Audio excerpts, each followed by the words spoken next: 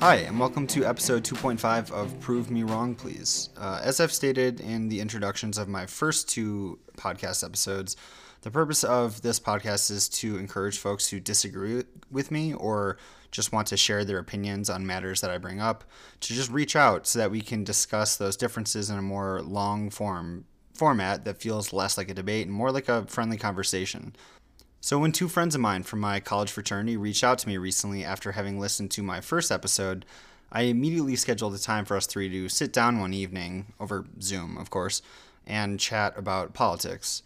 As you will learn from our conversation, we clearly don't agree on everything, but I found that although we likely don't plan on voting for the same presidential candidate in November, our views about some of the bigger issues in politics today, whether they be gun rights, foreign policy, and even our electoral system, are far more similar than we may think. And that's ultimately the point of my podcast, to just highlight my views, but also to show how my opinions have been shaped by friends like these who have very different life experiences and backgrounds, and why discussing sensitive issues like the ones I mentioned is a good thing if everyone's end goal is ultimately to form a more perfect union. Now, after recording this conversation, I realized, A, that I swear and say like far too much, but I also learned that relying on Zoom audio recording is just not reliable, so I hope you'll accept my apologies for the relatively poor audio quality and occasional swearing. But as I stated in my introductory episode, this podcast is a constant work in progress, and I will be sure to make the necessary adjustments in future episodes, so just bear with me. Again, I want to remind those listening that I don't intend to offend anyone, so if you disagree with anything I say here, I definitely encourage you to share your views and prove me wrong, please, by reaching out to me directly so that we can continue this dialogue at a time when talking with those we disagree with, I think, is just most essential. Also, if you don't have the time to listen to this, full conversation, then just check out the description where I make note of the different topics that the three of us discuss in case you want to kind of jump ahead to different sections of our conversation. So, with all that said, please enjoy this episode of Prove Me Wrong, Please. And thanks for listening.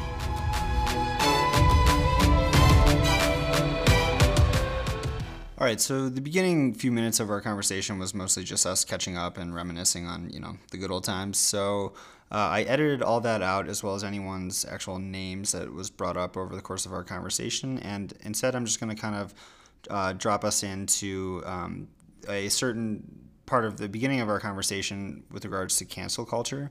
And I just want to point out that throughout the recording, I might interject and add a few points of clarification every now and then when we bring up a certain issue that we were unsure about during our actual conversation that I then later researched and want to provide more clarity on. Anyways, enjoy. In terms of offending people and like the symbolism of offending people, I don't want to offend anybody. Yeah, but also I don't know. I think cancel culture is like a big problem, and I think that I love stand-up comedy, and I think some of the best comedians are those who kind of push the boundaries and offend people because you're always going to offend someone. But I feel like as a comedian you have some insulation from being canceled, don't you? Because I'll give you a good example. I went to see Dave Chappelle last year. Yeah. And he said, I don't know if you saw the special. It was hilarious. I've seen all this shit, yeah. Okay, so the special he did in Atlanta, he said, I don't know if I can say this in the podcast. You can cut it out. He said, insert offensive slur. And he said it you remember what he was saying. Yeah. And I thought it was hilarious. But a lot of people were, looking at each other, looking at their girlfriends, see if it was okay for them to laugh. I don't know. I think in comedy. Well, wait. I thought the big Dave Chappelle thing was where he told a joke about I feel like all these minority groups or like sexual orientations, we're all just in a car and yeah, that was during the show too. Yeah, that was funny. It was a funny joke, but it's that's what kind of people were up in arms about.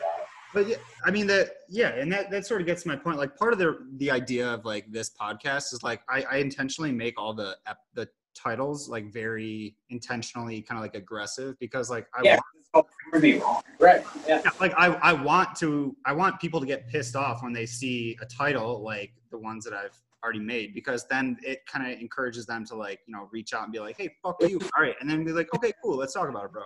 Yeah, let's have well, that's great. That's why I wanted to reach out to you. I mean, none of your titles, I think, are incorrect. Well, so hey, far, just wait. I'll turn it up a little bit in the next. Yeah, you just say some crazier stuff. Yeah. Yeah, I feel like you'd have to say something pretty bad. I mean, you know what the number one, to, like, haunt you for the number one rated or the number one watched Joe Rogan podcast, where he had Alex Jones on there. So yeah, but I love that shit. I feel like the only way to like really have like a meaningful conversation is like to actually talk to those sort of people. Like if I've always hated the idea of my friends of mine defriending people that they don't agree with politically on like Facebook and stuff, because that just seems so counterproductive. And I know I've lost a lot of friends on Facebook because of that, because they were just like, oh, fuck this libtard, and they click defriend. But I just hate that. It's about people, you know, creating their own bubble by removing any sort of objection to their views, which is really, really counterproductive, I think. Yeah. I'm always about playing sort of devil's advocate and, you know, just making sure everyone sees every different part of the situation. Yeah. Okay, so here our conversation shifted to coronavirus stimulus funding and how the two parties sort of are opposed on this issue. And again, I'm kind of just going to drop you into the middle of our conversation because I had to edit out a lot of fluff that is honestly just kind of a waste of time and kind of unrelated. I mean, this is just... I mean, at any point, like if any point they need to just like throw away their differences and just ask something, it's now, right? Yeah, I mean, you would think so. Yeah.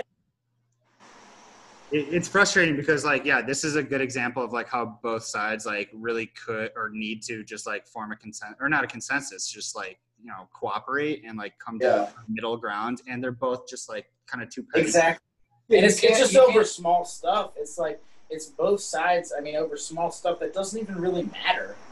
Like you can't have it both ways. You can't just like have a lockdown and just take away people's livelihoods, but then not like pass the stimulus. You know?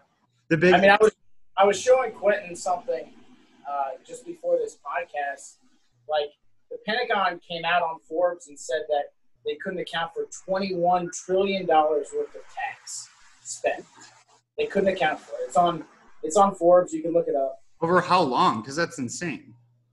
I'm not sure how long. Yeah. But they came out with something after 9/11 that said like $2 trillion. Now it's like $21 trillion, which is a ridiculous amount. And $1 trillion is $1,000 billion. It's a ridiculous amount of money. Yeah. Like, do they ever? I wonder if they ever get audited, and like if so, like by who? I mean, like, no. I mean, they definitely. There's definitely like you could definitely find out what it was. Like if you look long. If the government lets you, though, is the thing. Like, will they let you? It's like they clearly won't, because they asked them about it and it came out in Forbes and they said they couldn't find it, and then everyone just forgot about it. Yeah. So with the stimulus, I mean, they're arguing over a couple trillion. I mean, this is the time where they need to just agree on whichever and get it done. Yeah, I mean, I haven't really been following like what the most recent negotiations are kind of being held up by, but I'm pretty sure that like the sticking point is that, well, obviously Democrats want to extend like the unemployment benefits to like what, $600 a week or whatnot, if not more, which Republicans are kind of arguing is like just going to incentivize people to stay home and not work. Right. But people, like a lot of people have to stay home and not working. Yeah, and that's the point. That's the point of the money, because like we don't want people to go back to work at the moment. And understand it, like 600 is a lot. Like it is an incentive to stay home. But we are in a specific time where you can't be bickering over stuff like this. Yeah. Yeah, totally. Like, you really can't. I mean, at a certain point, I think it's also exacerbated by the election coming up. Yeah. So they're sort of arguing for their bases rather than getting stuff done for the American people as a whole, which it would be fine to take it away if there just were no more lockdowns and things just went back to normal, but I don't think that's going to happen. Like, if you're, like, a bartender or, like, a waiter in San Francisco, like, you're probably going to be out of work for a while. Yeah, I mean, but the bartenders here now are coming back to work because of the $600. So you think that that's the issue? Like, you think a lot of bars or restaurants would open, but they just don't have the. No, I think they are opening, but they're having trouble finding their staff. Oh, sorry. Go ahead. No, go ahead. Say, like, what I don't understand is it is in the Republican Party and obviously Trump's interest to pass some kind of like extended relief bill right now. So they should, in my mind, just be like more willing to negotiate than they seem to be, because like obviously they want to pass something so that Americans can like still have money to reinforce the economy and get back to work and whatnot.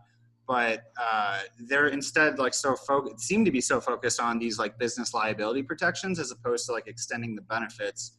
And it in like a very kind of like petty scenario, I could see Democrats using this to their advantage and like kind of like holding their ground and like not wanting to pass anything unless it was like absolutely perfect. But because it ultimately would hurt Trump, but I just don't see that happening.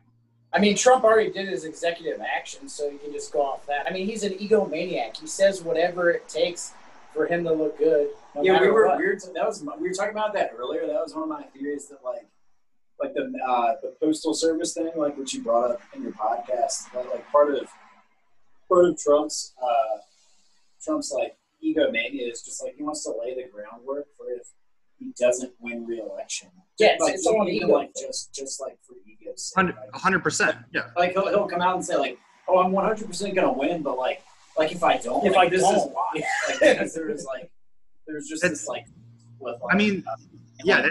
That's exactly what he's doing. And I mean, look at 2016. He won, and he still questions the results of the election. Calling for 3 million. So, like, just imagine what's going to happen. But people, like, it's like he has such like an extraordinary ego that most people think like, oh, like no one would do that. That's just like stupid. But like, I really think that like that is like a motivating factor for him.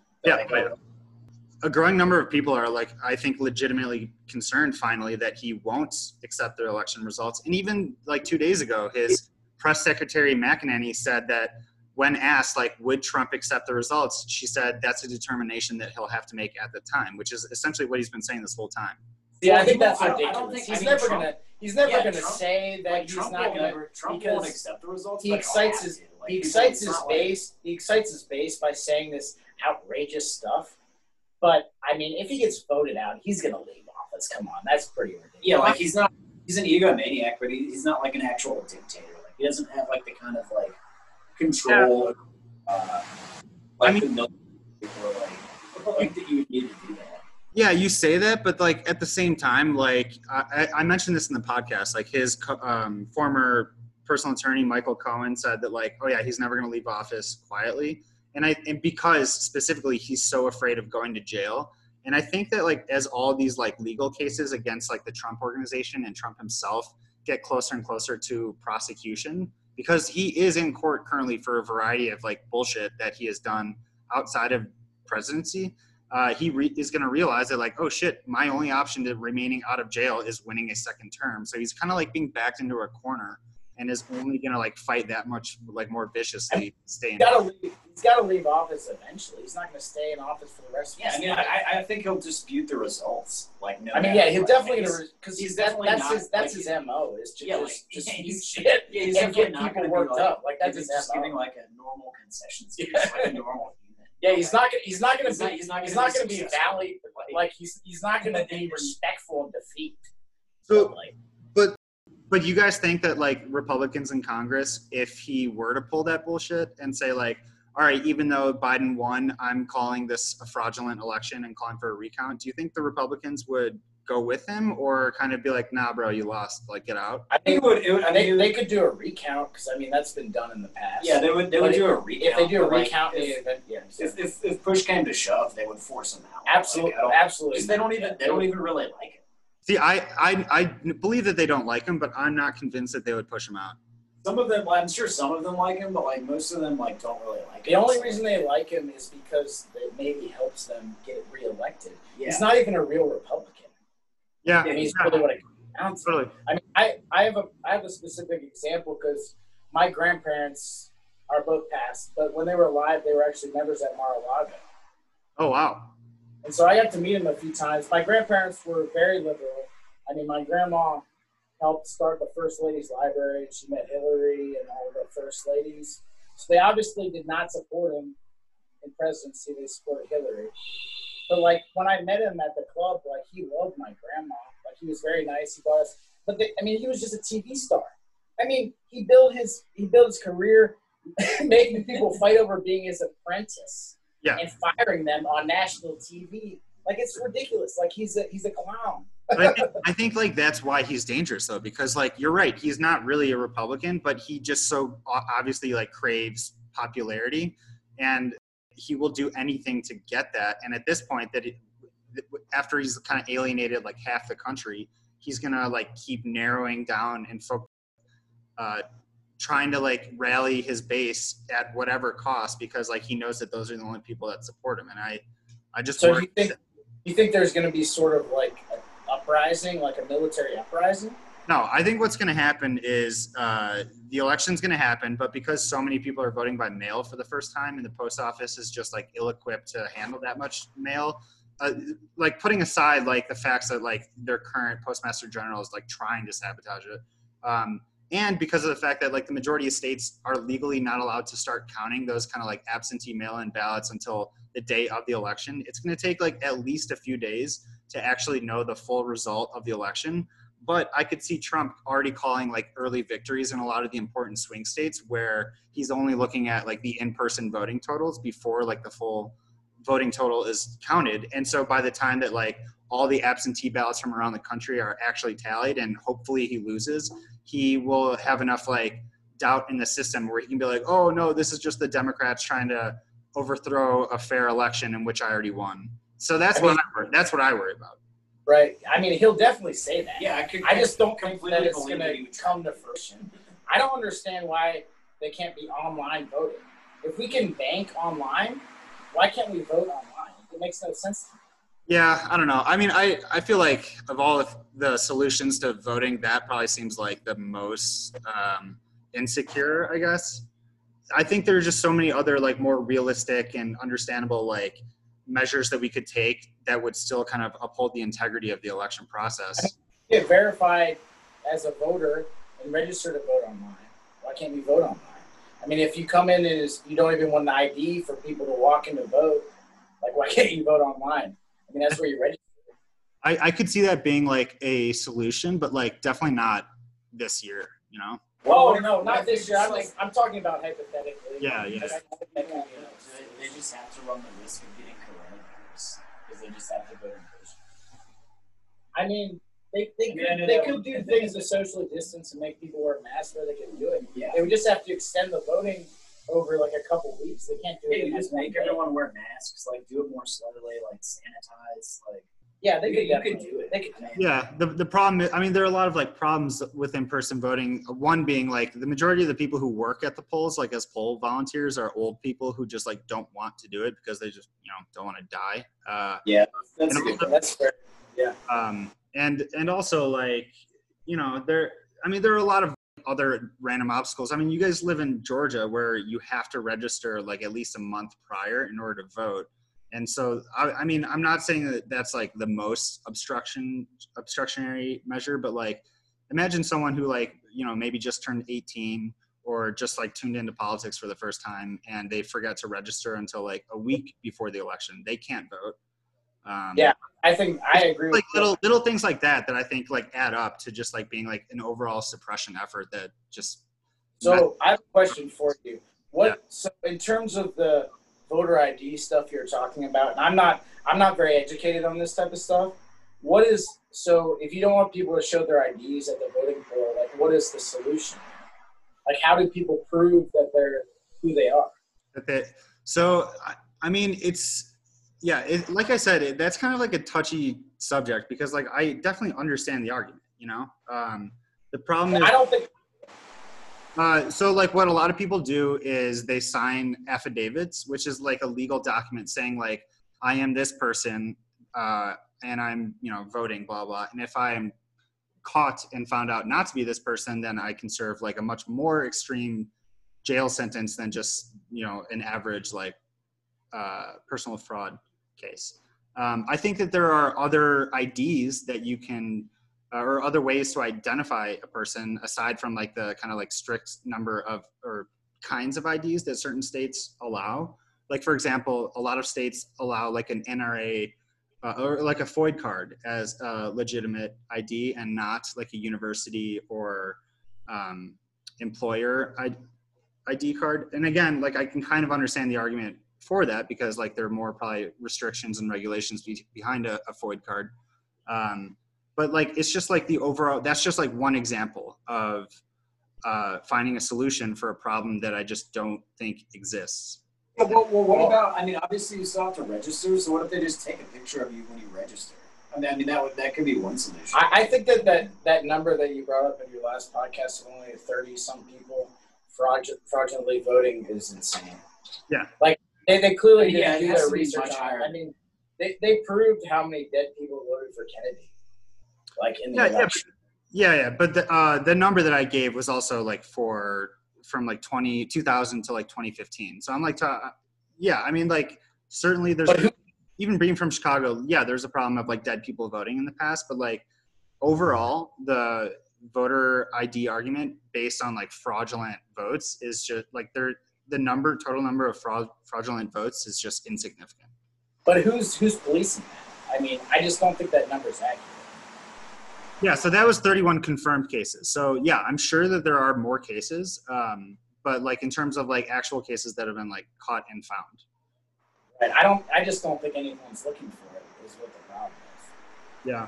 I mean, because 31. I mean, if anyone can walk up and vote for somebody, and they don't need an ID. I mean, that's, and they just have to sign something. I think thousands and thousands of people would do that. Yeah, but like that takes such a coordinated effort that I just find it hard to believe something like that could exist without some level, like some evidence or some trace of.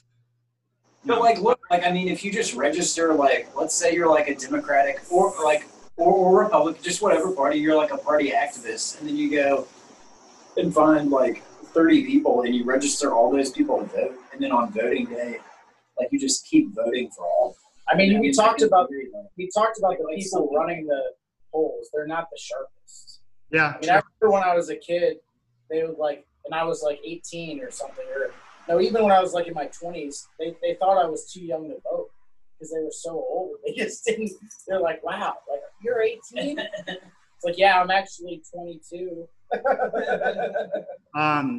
So it's funny because like the most recent example of Quentin, kind of like what you're talking about, like someone going around and like voting on behalf of other people, that happened actually recently. I think like in 2018 in North Carolina. Yeah, but it was, I mean, granted, both sides I'm sure do this, but most of the time I from my research have found that it's Republicans who have done this. And in 2018, it was a Republican who essentially did exactly that, like going around registering a bunch of people to vote, I believe. And then for all the Democrats, he either like threw out their ballot or changed it. And then for all the Republicans, just left it in place. So like, yes, that exists. But even then, in that case, I think like his effect was also very insignificant given like the total number of votes. And I know like every vote matters and whatnot, but like, I don't know. I don't personally know enough about like the electoral process as it to like really speak about this, but it is worth noting that it's kind of like it's up to the states. It's not a national thing, which I think is good because then it makes it that much harder for any one person to completely game the system, you know? Right. And I'm not up to snuff on that either. I just think that's the only guy that got caught. I mean, you got to think about how many, especially in history. Every election. I think it happens. Yeah, there's like some kind and of it's. I mean, but you know, these politicians have so much power. Yeah, but like Trump literally set up a commission of people led by this guy Chris Kobach, who is like the Secretary of State or something of like Kansas, I think, who has made it like his life mission to fight voter fraud. And this guy and his panel took over a year to investigate voter fraud and came away with nothing. And so like there are people looking into this, and even this guy with like a very like political agenda was not able to find any evidence. So I just kind of find it ridiculous to assume that the problem is more widespread than like we think. Are they requesting IDs though now? I mean, I have to show my ID when I go vote. Yeah, a lot of states are. I mean, not all. So I'm just saying, I just don't know how bad it's going to be if they get rid of that. Because when you have to show your ID, obviously fraud's going to be less. Yeah. Because it's a lot harder to show a if, fake ID. if anything, I would my argument would be require an ID, but just like you were saying, like whatever barriers there are to people getting IDs, just make it a lot easier for people to get IDs. Yeah, totally. Like everyone, like realistically, like we should live in a society where like everyone can have a driver's license or just like an ID. A state ID. Yeah.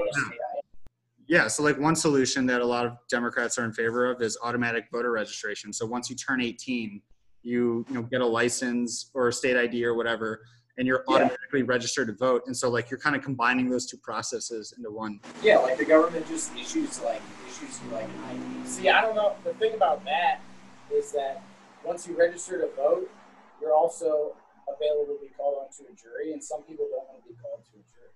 Yeah, but that's also like kind of part of living in that's part of the social contract. Yeah, like fuck Okay, yeah, that's like fair. you're gonna. That's fair.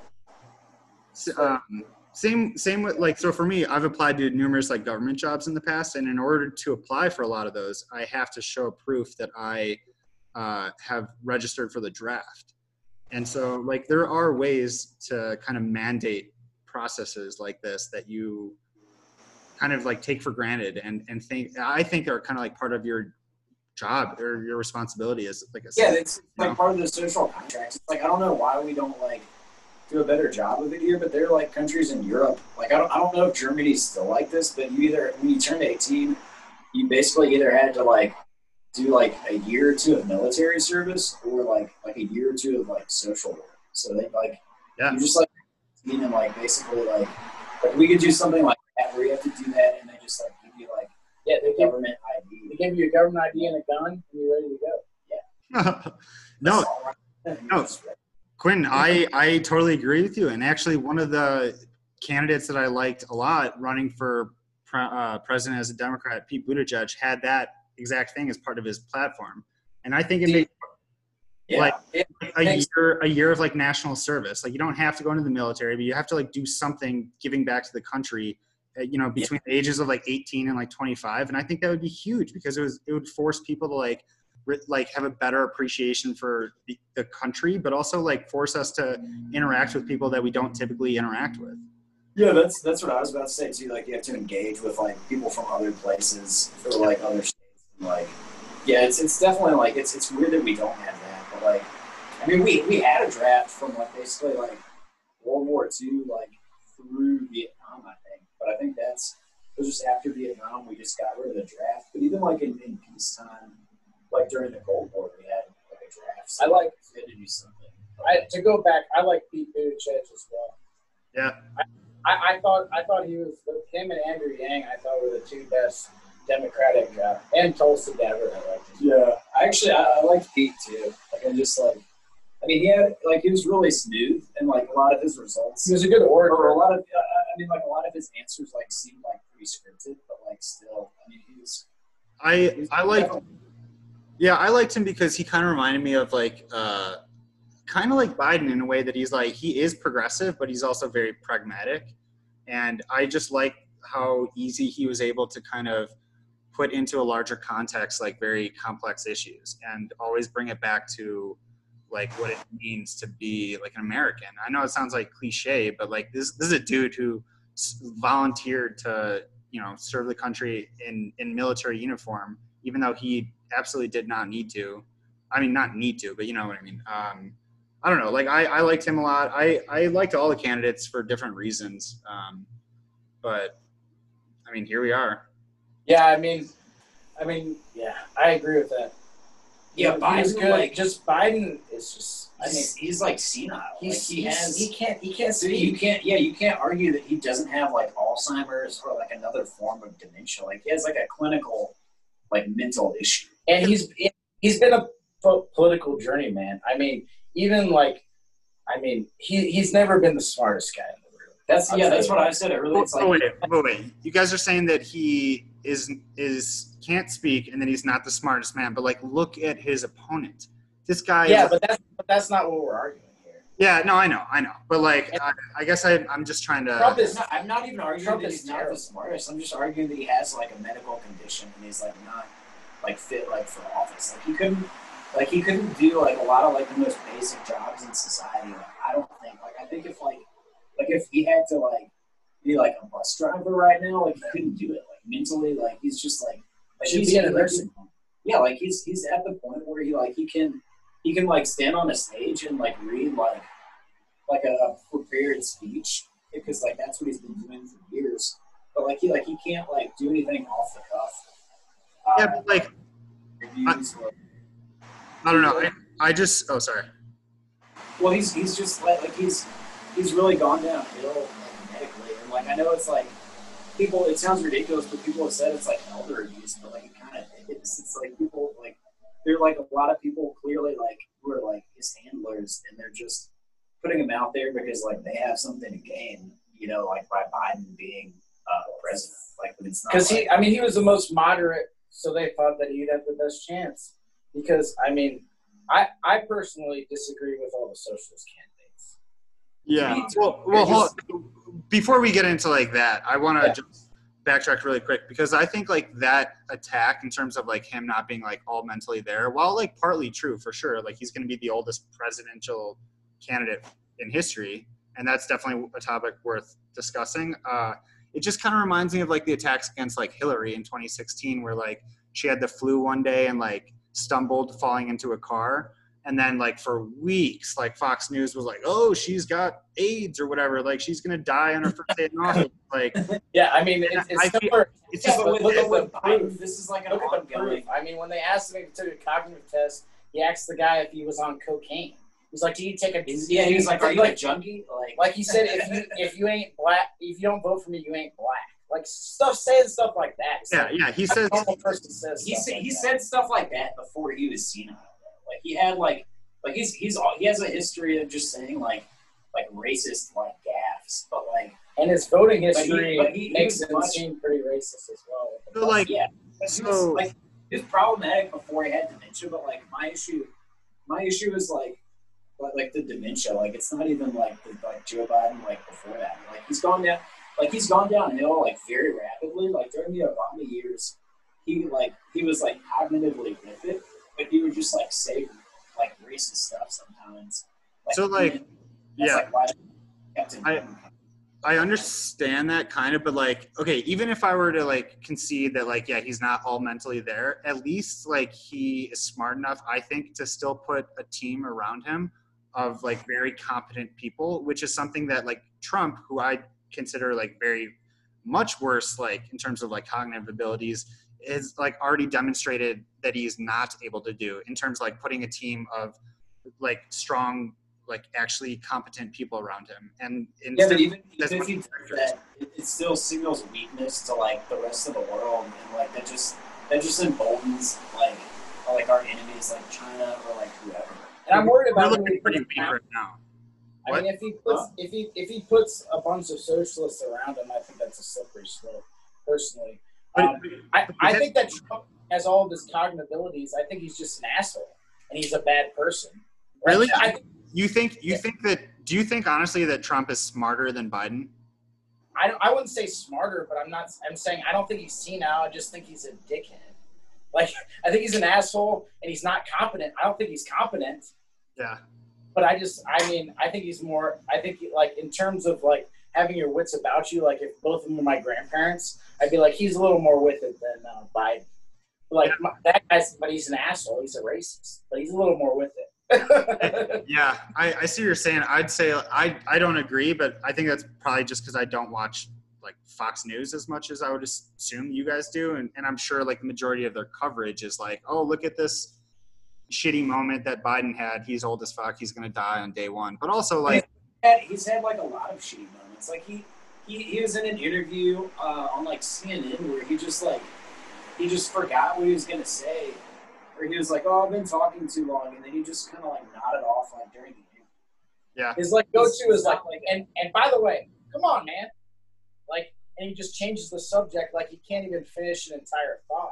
Yeah. Like, he starts talking about something, and then just completely change the subject. Yeah, like says he's not something he's, completely he's different. not the Joe Biden of the Obama years. Because like during the Obama years, he was like a smooth politician, but like yeah, he would have like a lot of gaffes, you know. But like he would say like offensive shit, but like he did not. He wasn't like mentally like no one's questioning like his mental faculties. But yeah, I'd say And we're not- like he's kind of like positioned himself as being like a transition candidate. Like I could very well see him, and there were rumors about this like months ago of him only running for one term and trying to just like pass the torch to like a younger, more, you know, cognitively adept like candidate. And even in that case, I would be like totally fine with it. I'm curious if that is something that you guys see as like also kind of a sign of weakness. If he were to only be like a one-term president, like a poll. I mean, yeah, I think that's definitely a sign of weakness, personally. I just don't think. I mean, I don't think, like as of now, it's just like it's not a risk we want to take as a country because I mean, he like there's certain tasks you have to do as a president. Like it's just a job, like in the sense that like any other job is that like it's not like a political task, which like the military aspect is like one of them. You know, Commander in chief for the most powerful country in the world.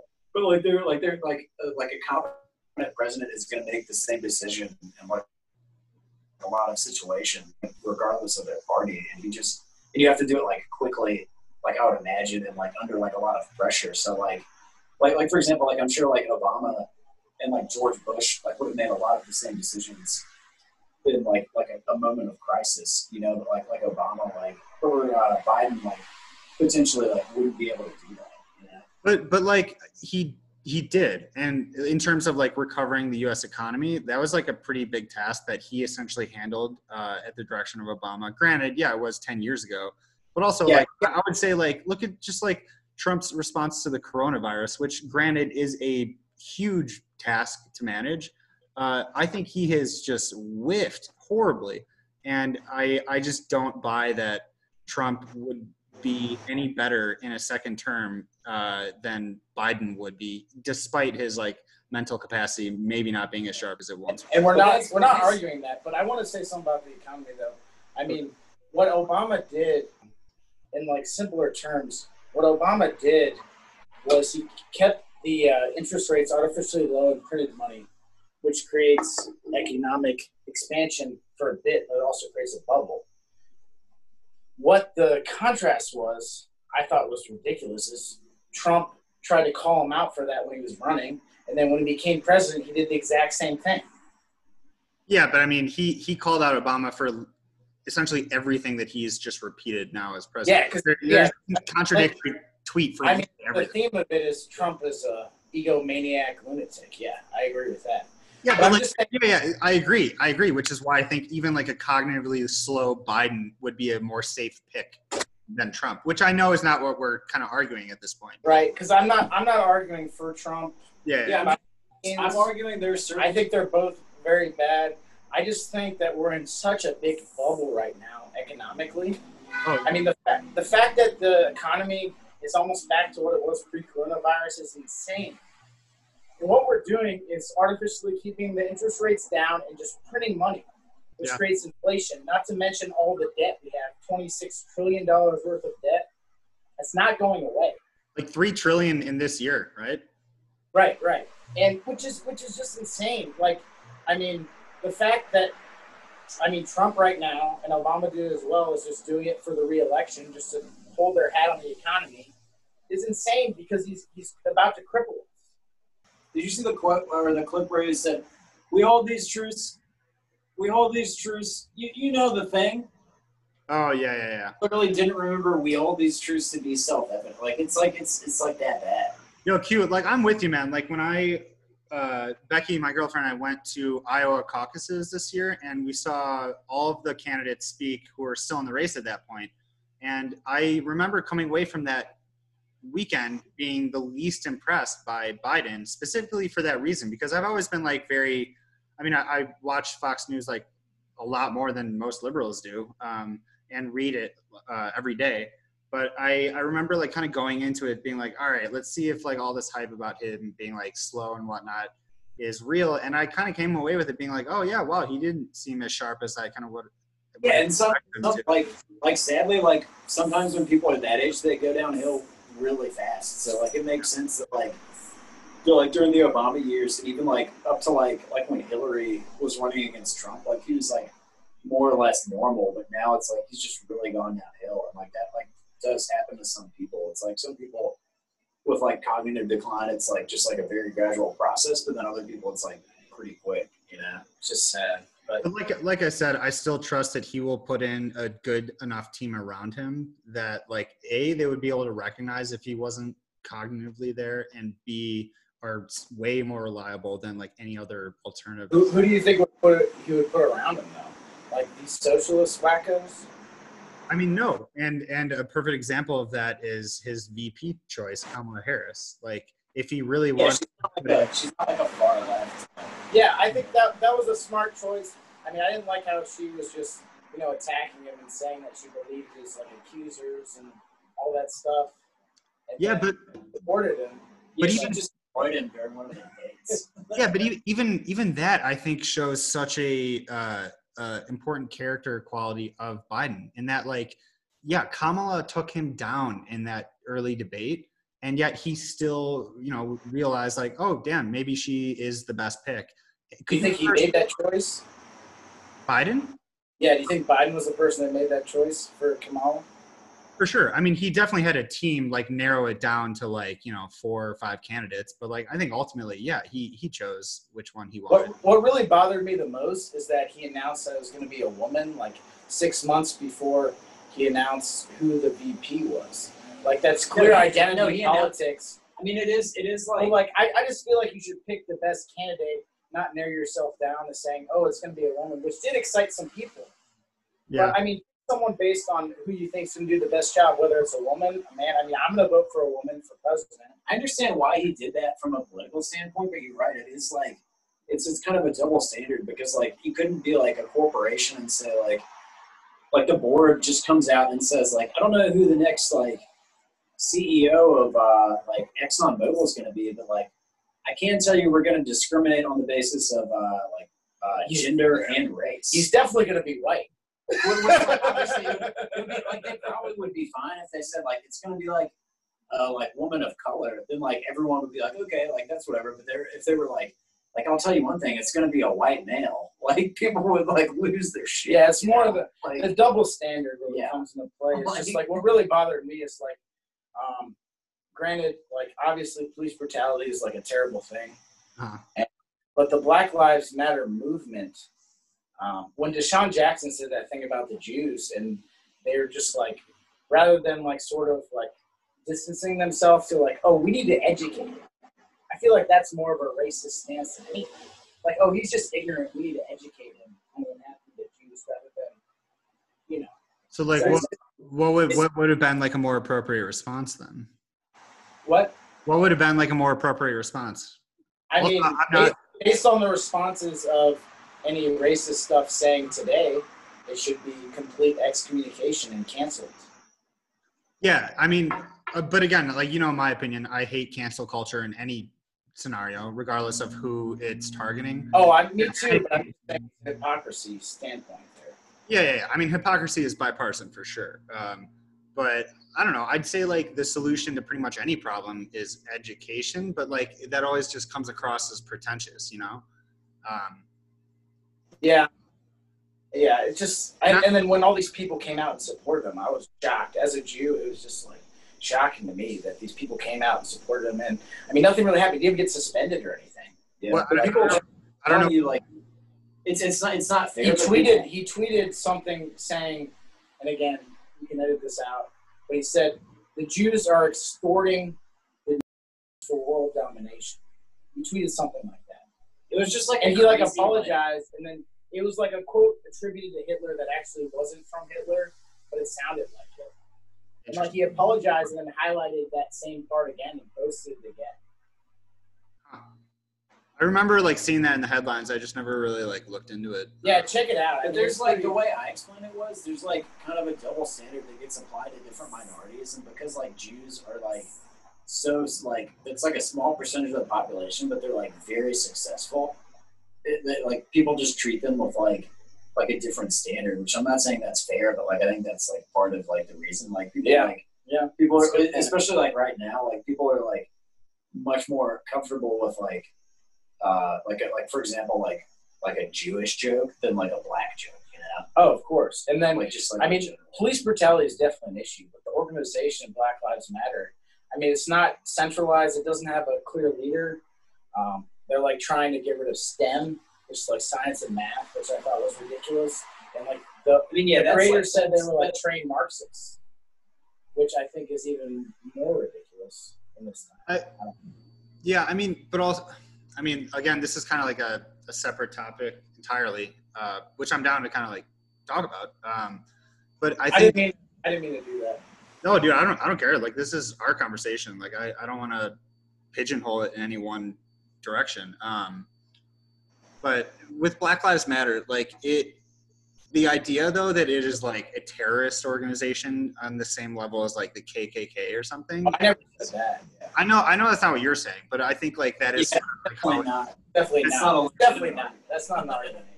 Yeah. Yeah. Again, not what you're saying, but like that is sort of how it's presented in a lot of like conservative circles and media, and that's ridiculous. Yeah. But to compare it to the civil rights movement of the '60s, I think is also pretty equally ridiculous. I mean, in the South, there was segregation and blacks were getting lynched. Yeah, but at the same time, they viewed civil rights activists as like modern terrorists of the time. Maybe not terrorists, that might be a strong word, but like but I mean, it was a more peaceful protest, and they also had clear leaders, but a clear message. Leaders, a lot of people hated. Martin Luther King was not very well liked while he was alive. At the time, but then he had a good message. I mean, there was no leaders for Black Lives Matter movement. I feel like they're just all over the place. And I agree that, I mean, police brutality is a clear issue that we need to talk about and we need to end. I'm just not like people say like, oh, Black Lives Matter is like a Marxist movement. Like, where's like the evidence for that? The co-creator said they were trained Marxists. Yeah. But they don't. I mean, there's not like anything in the media, at least that I've seen, where they talk about like economics at all. Because it's not a centralized movement. Yeah, like maybe that's it, but it's just like I feel like if they found some Marxists, if they found some like good orators, like some good leaders, it could be a great movement. Yeah. But I think like that's kind of the point of the movement is that like they don't want to have it revolve around a single personality because every person is flawed, and so it's more about like the idea as opposed to like the person. But they do need a clear message, though, right? Yeah, but like I think they're kind of developing that as they go. I think if you go on their website, they've got like 4 key points that they want to like reform when it comes to reform like policing.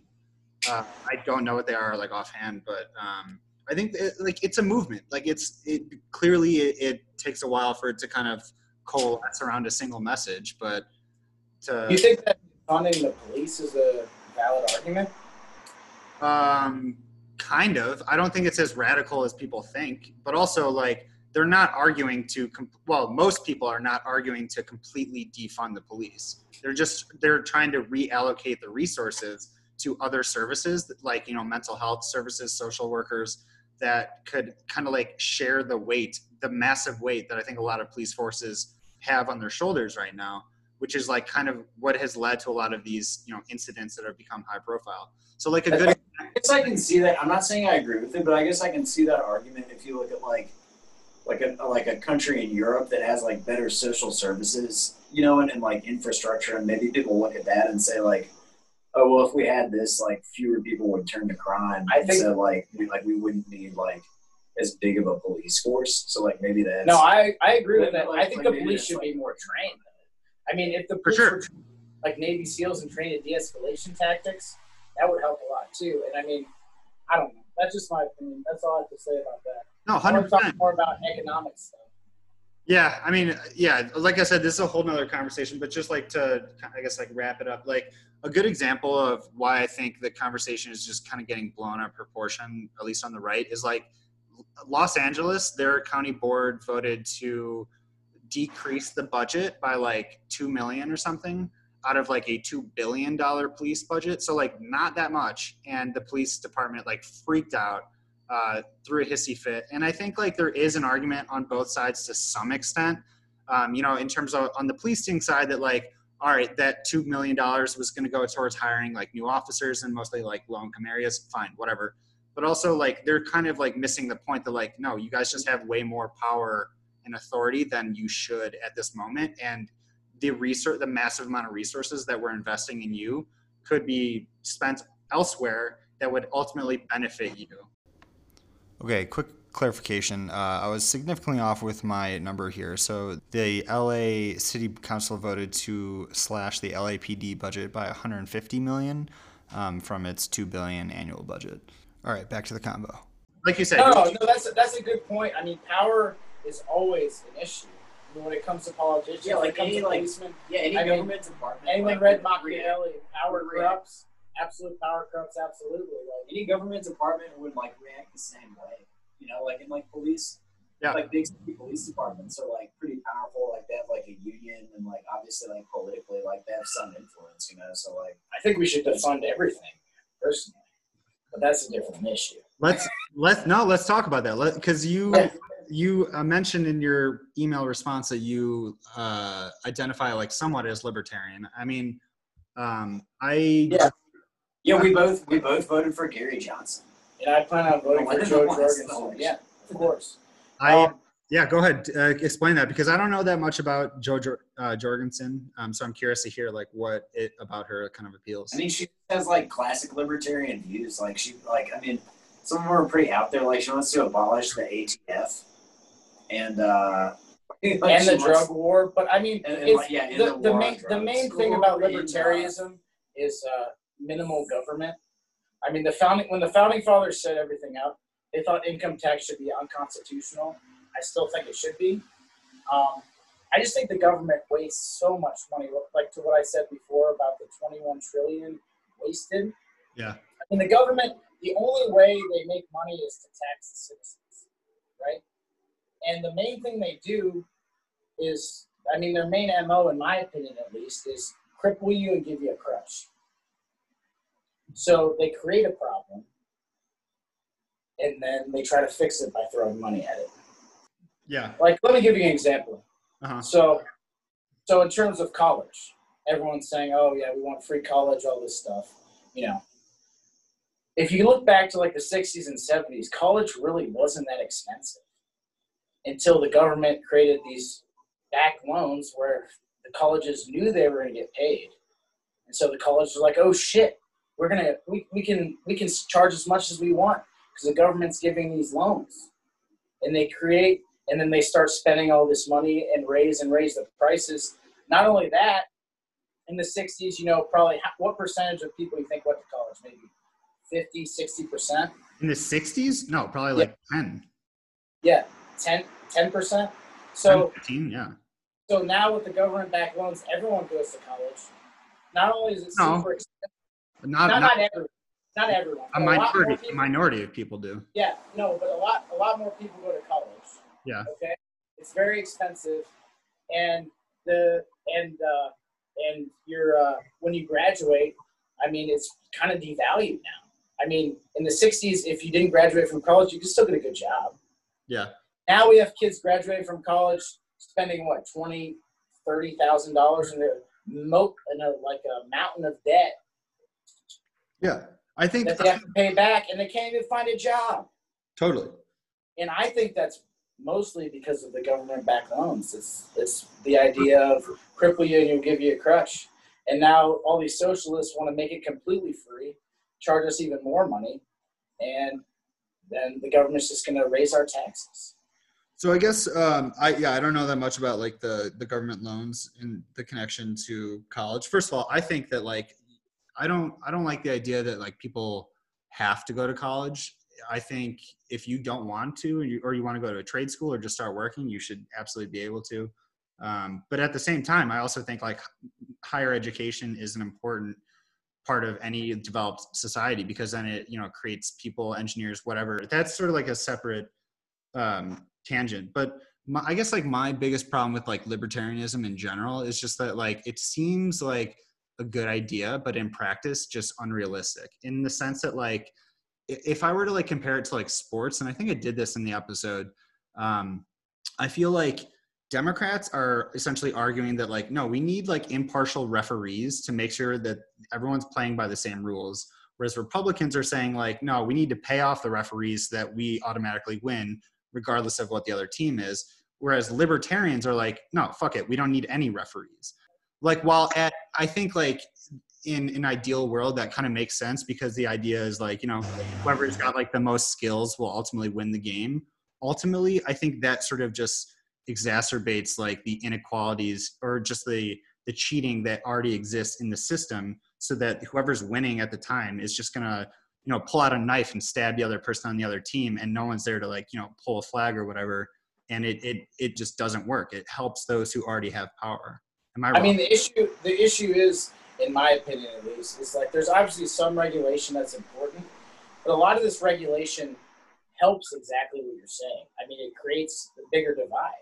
I mean, when like the big banks were bailed out, like people say that's capitalism. That's not capitalism. That's economic socialism. That's socialism. Yeah, you're right. Yeah, it's socialism. Yeah. And they're arguing us like I don't believe they should have been bailed out. They should have been bailed because they weren't good enough to succeed. Yeah, we have socialism for the rich and like carnivore capitalism for everyone else, I think. Right, and I mean we're living in a very, very socialist country already. So I don't know about that. I mean, oh no, definitely. I mean, economically socialist for sure. I mean, you have to go. You have to. The fact that you even have to go and get a license to start a business is ridiculous. Yeah, like, but there's so much regulation and red tape anywhere you go, and when you pay taxes, I mean, a lot of it gets wasted. There's so many. I feel like it's not like sort of like a dog eat dog thing. I mean, I feel like private companies could create competition and handle it so much better than the government does. But what about say like you privatize something, there'll be competition, and then you can give to what you want to give to. But what about something like public goods that there's no private incentive to, like there's no profit model? Like for example, like clean air, something that I value given I have asthma. If there's no incentive for a company to provide for clean air outside of like government regulations mandating that, then like why would there ever be an incentive for a company to not pollute the shit out of it? See, yeah, no, but that would be be something where you need regulation. Yeah, you need regulation for stuff like that. So there's like a happy medium, I guess, is exactly. I mean, it's never like black and white, one side and the other, you know. Yeah. But I'm just talking about like even like Social Security is basically the government takes money from you that you could invest and then gives it back to you much less value because of all the inflation they created by printing money and creating more national debt. Yeah. In theory, they give it back to you, but like for our generation, we may not even get it. So like, we're screwed, dude. If the Social Security you just invested in the S&P 500 and then got it when you were 60, you'd have so much more money than what potentially you get back from Social Security. I mean, I just feel like the government has no incentive to be. Well, assuming the economy is relatively stable, which we've learned in our lifetime, it's not necessarily. Whereas Social Security, it's not. But if you invest in the S&P in 1970 and have your money in it right now, you would make a lot of money. Yeah, it averages like 7% a year. Yeah. So, like it's definitely can be volatile, but I think it averages. I mean, there's definitely like scares, and most of the depression and stuff like that were created by the government. Yeah, but like, so I mean, you said you mentioned investing, but like that sort of like brings up the income inequality issue. Like, and another reason that I think libertarianism is like not necessarily the best idea, even though I do like a lot of its ideas for sure. I just don't see it as preventing the kind of rapid concentration of wealth that we've seen over the last like 50 years because like, so for example, like what percent of the stock market do you guys think the richest 1% of Americans own? I mean, probably a large percent, but I mean, if the lower percent didn't have 30 to 40% taken out of their taxes every year in income tax, they probably have decent amount of money to invest. Yeah, but like that's sort of an argument for like a more progressive income tax system, so that like the less you make, the less you have to pay into taxes. No, I think there should be no income tax at all. Yeah. Yeah, that's what I believe. I mean, it was unconstitutional when it was originally created. It was created for like Carnegie and Vanderbilt, Yeah. The most wealthy. It was only about 2% of their income that they gave. No one paid income tax until like It was 50, Teddy. It was Teddy it's really- Roosevelt. I thought who. what? I thought it was like Teddy Roosevelt who started. Well, Teddy Roosevelt did the 2%. Teddy Roosevelt did like the 2% on Vanderbilt and Carnegie and all those guys, which is a very small amount when you think about it these days. I mean, it really came to fruition with FDR and Lyndon Johnson. Yeah. With FDR with the New Deal and Lyndon Johnson with the Great Society program, with his war on poverty, Yeah. which I think was a big failure. Because, I mean, there's plenty of income inequality, but, I mean, I feel like we need to look and see, like, actually behind the scenes what is causing this. And I don't think there's, like, a good answer to say, like, oh, if we do this, like, we can fix it. Because I think the system is so broken. I mean, at least in America over the past, like, 40 or 50 years, it's because labor is becoming less valuable. Like, even skilled labor, but, like, because as, like, technology advances, there's more automation and, like, globalization. Like, there's just, like, all these markets are opening up with cheaper labor. So, like if you look at America, like the labor force or like the distribution of wealth since like the 50s or 60s, like it makes perfect sense because the people in like people who own a lot of stock or like on like the boards of companies like are doing well because like there are all these productivity gains from technology and from like outsourcing labor. But like if you're like a blue collar worker or like a skilled tradesperson, like, yeah, you're going to suffer because now you're just, instead of competing with, like, other people in America, now you're competing with, like, people all around the world, and you're competing with, like machines. You know? But, yeah, I also think it comes back to sort of, it comes back to not only the tax, but the inflation created by printing money and all the debt we're in right now. Like, the United States is not in a good spot. And in inflation, if someone's not investing, just makes their money worth less and less and less. Yeah. I think we need to curb that because I really think we're in a spot where the dollar is about to collapse. I mean, you can't print all this money and be in all this debt. I mean, we have to pay it back. We have to fix it somehow.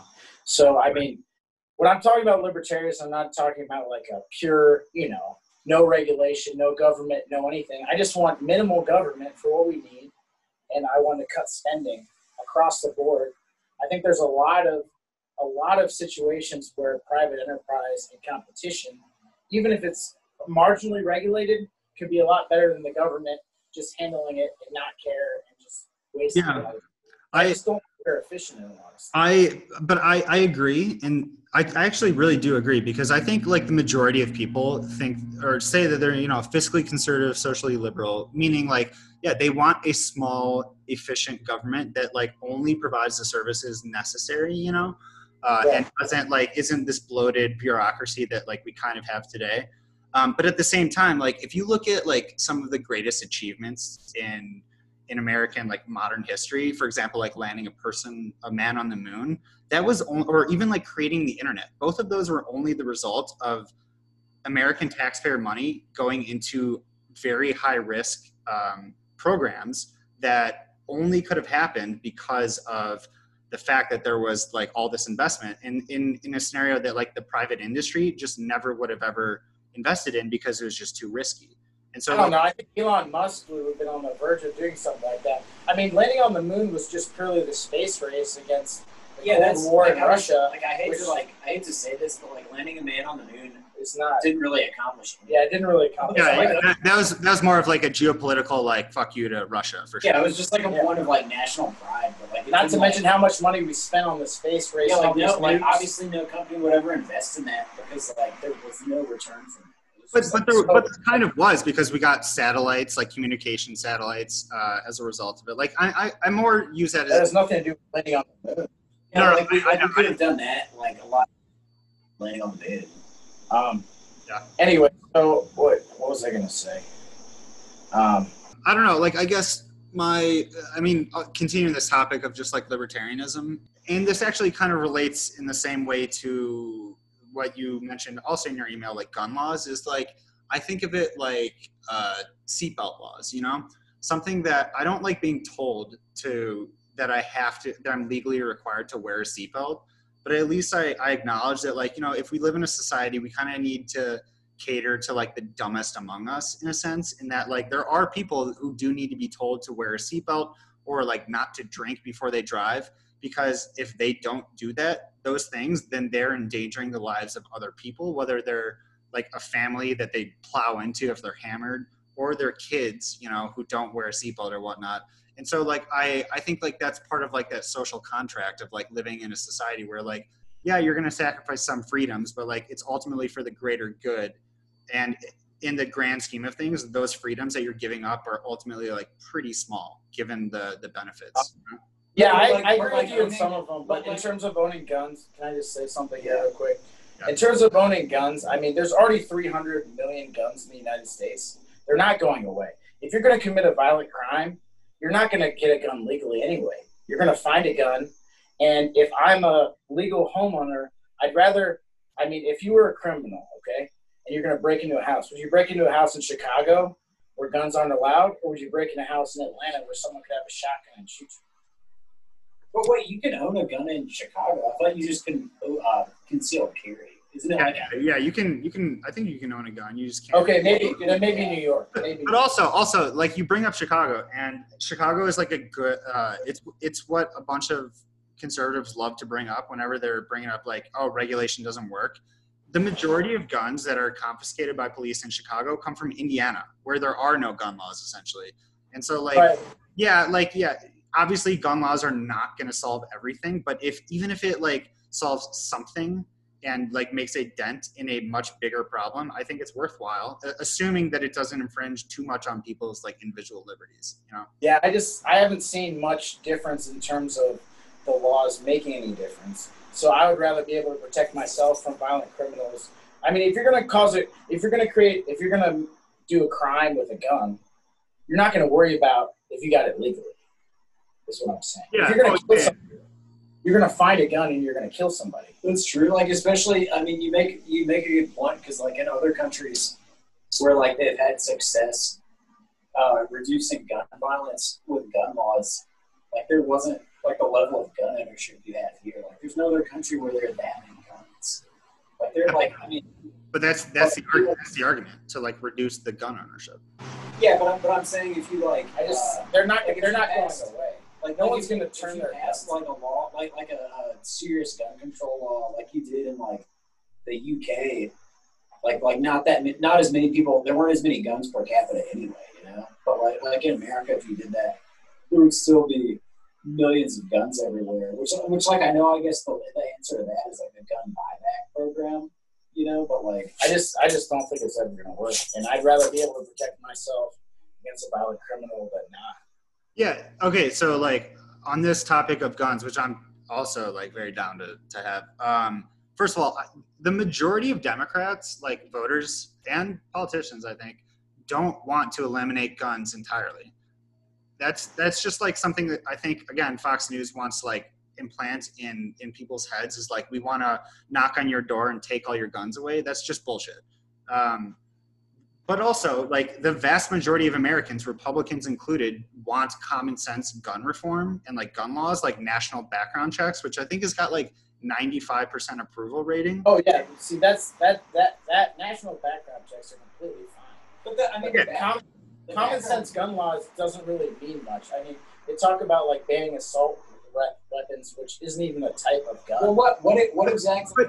But why you say it doesn't mean much, but like even if it saved the lives of like 1,000 people a year, isn't that like worth trying? You know, like Yeah, it doesn't save. If it An doesn't save assault everything. rifle is the type of gun. Yeah, I mean, I guess it's like a rifle that shoots a smaller caliber bullet, but it's bigger than a pistol.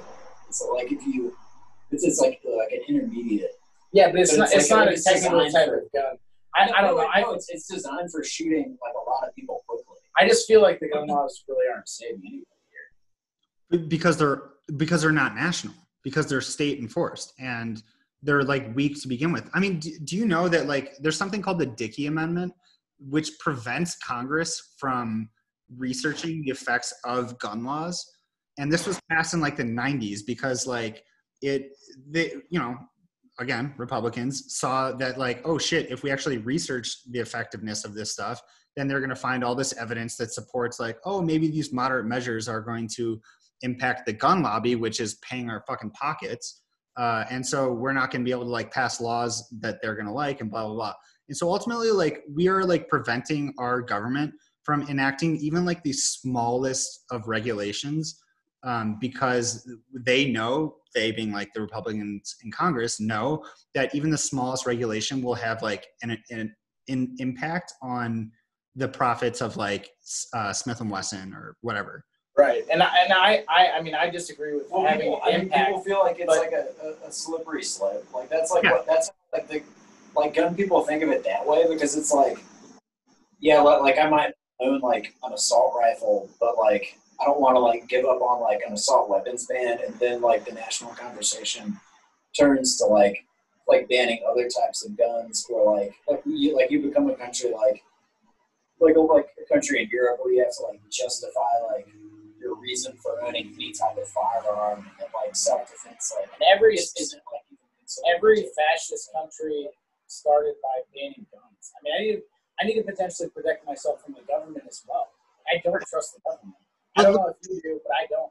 Yeah, but look whose side the military and the police are on. They're not on my side. They're on. Maybe they will. I mean, I have friends in the military that probably won't support the government if they have a crazy takeover, a fascist takeover. I have friends that probably toss us a few tanks and we can take care of it, man. Yeah, but like, I just like, I know that that's why the Second Amendment was originally passed, was like to ensure that like the people could like rise up against the government if they turn tyrannical. But like, just look at where we are now. Our government has fucking drones. You think like an assault rifle is gonna, stand a chance against a drone? No fucking way. No, absolutely not. But at least I want to have a fighting chance. I mean, come on. Yeah. I mean, you're talking about a coup happening. You should probably get some guns, man. Yeah. Yeah. When I lived abroad, I shot an AK-47, and I think it was like an MP40 or something, like one of those like big turret style guns, on the back of the Jeep. It was sick. I'm making an argument, and I don't even have any rifles. I mean, all I need for myself is I have a 45 and a 9mm. I have a concealed carry. Do you want to know one? And then I've been trying to sell one. But if I'm not able to protect myself from violent criminals, like what am I do? Because I don't trust the police to protect them. Yeah, but bro, like what violent criminals are coming after you? Like, are you? I mean, there was riots like really close to my house. There was like a gas station. They were breaking into a gas station. They broke into a Joseph A. bank right there, breaking the windows. Like I have friends that live a mile from my place. Their windows in their apartment complex were broken. Like they easily. I was sitting out here ready. Like if someone tried to break the place, I would shoot them. I mean, it's my right to. I mean, it's just you never know what's going to happen. And then you saw after all the violent riots and everything, there was a lot of people that never owned guns before. We're trying to buy guns, which I think is scary, first of all. So I think that people should be allowed to be guns, but I think people should be educated. We should have an educated society about guns. I don't think just anyone should just be able to get it. That's why I agree with your background check thing. I mean, people should know how to operate these guns. And people should be able to have them, is my view here. Yeah, no, and that sort of like brings up like kind of like the point of my podcast is like, I think that there is not a lot of nuanced discussion, and like I agree, man. Like I think the majority of gun owners like yourself also agree that there needs to be these like very like minor regulations just to make sure that, like some insane person who can't get on a plane is still allowed to like buy a gun. And in terms of the background checks, I completely agree with you, man. Yeah, that's what I'm saying. Like there are these like minor like agreements that I think like we can come to that are just never able to go anywhere because of the effectiveness of like the gun lobby. And the partisanship the Republicans and the Democrats. That's why we need to vote libertarian. But also like Democrats, like no Democrat is arguing for like a full like gun buyback program aside from like people. Who's the guy in Beto O'Rourke in Texas who Beto, yeah, he's our yeah, but just look at Biden. So for example, his platform, I'm pretty sure he is for a national background check, red flag laws, which are basically things like, if you are a domestic abuser or you have like a bunch of like a criminal record, whatever, like you get flagged whenever you try to buy a gun. You can only buy one gun per month, things like that. I completely agree. And I think he's in support of like an assault weapons ban, maybe, but like a buyback program that's entirely voluntary. So you can still have your weapon, but you just have to like, register it, whatever. Point being, like, pretty like moderate in the sense of like democratic reforms for gun control. And yet, if you were, in my mind, to watch like Fox News or whatever, you would think that he's literally trying to send like the UN to knock on your door and take all your guns and then like walk out. Like, Oh yeah. I mean, they get a lot. They do get mileage off that, like the Beto O'Rourke thing. They got like a lot of mileage. We can both agree that Fox News is very biased, as well as all media sources. I feel like are biased in their own way. Like the clip where Beto was like, "You're damn right, we're gonna take your guns away." Like they played Yeah, they love that. nonstop for like days. Yeah, but like he does not represent the majority of the Democratic Party, and like you just like polling says that. Like it's not. I don't think most Democrats right now would be like I think probably most Democrats would support like an assault weapons ban, but I don't think like most of them think like you should be able to own a gun for like self-defense, or even like hunting or like I think that's probably accurate. I mean, I think like kind of the focus right now is on like mass shootings and people having like basically like an AR-15 where you can just gun down like dozens of people. The thing about mass shootings is they account to like less than 1% of the gun violence, but they're scary because they can happen anywhere. Yeah. I mean, a lot of the gun violence happens in just bad areas, which I think is fucked up and needs to change too. Like we talked about south of Chicago. No, you're right. I mean, it's like, and that's mass shootings. Like it's connected to police brutality too, because it's like sad, but like I feel like most of the gun deaths are like young black men being like shot by other young black men. Yeah. Or Hispanic, and it's like obviously there are a lot of different like elements to that. Like it's like economic too, but like it's like a lot more like men of color are like killed, but like in a situation like that, then like are killed by police, and it's like none of them should be killed. Like no one in America should be killed by like a single police officer. So like it shouldn't even happen once, which is like why people are offended. But it's not even like. It's not like the bigger problem, I mean, with social media and everything now, these blow up, which they should because it's a terrible situation. But I mean, they're very few and far between compared to the actual gun violence going on. Yeah, but it's just so crazy when you see it happen. Like it's like holy shit! Like I can't believe. And it's scary to the general public because I mean, you're not going to go to the south of Chicago and just fuck around. But like a mass shooting could happen. I mean, maybe, but I wouldn't. But a mass shooting can happen anywhere at any time.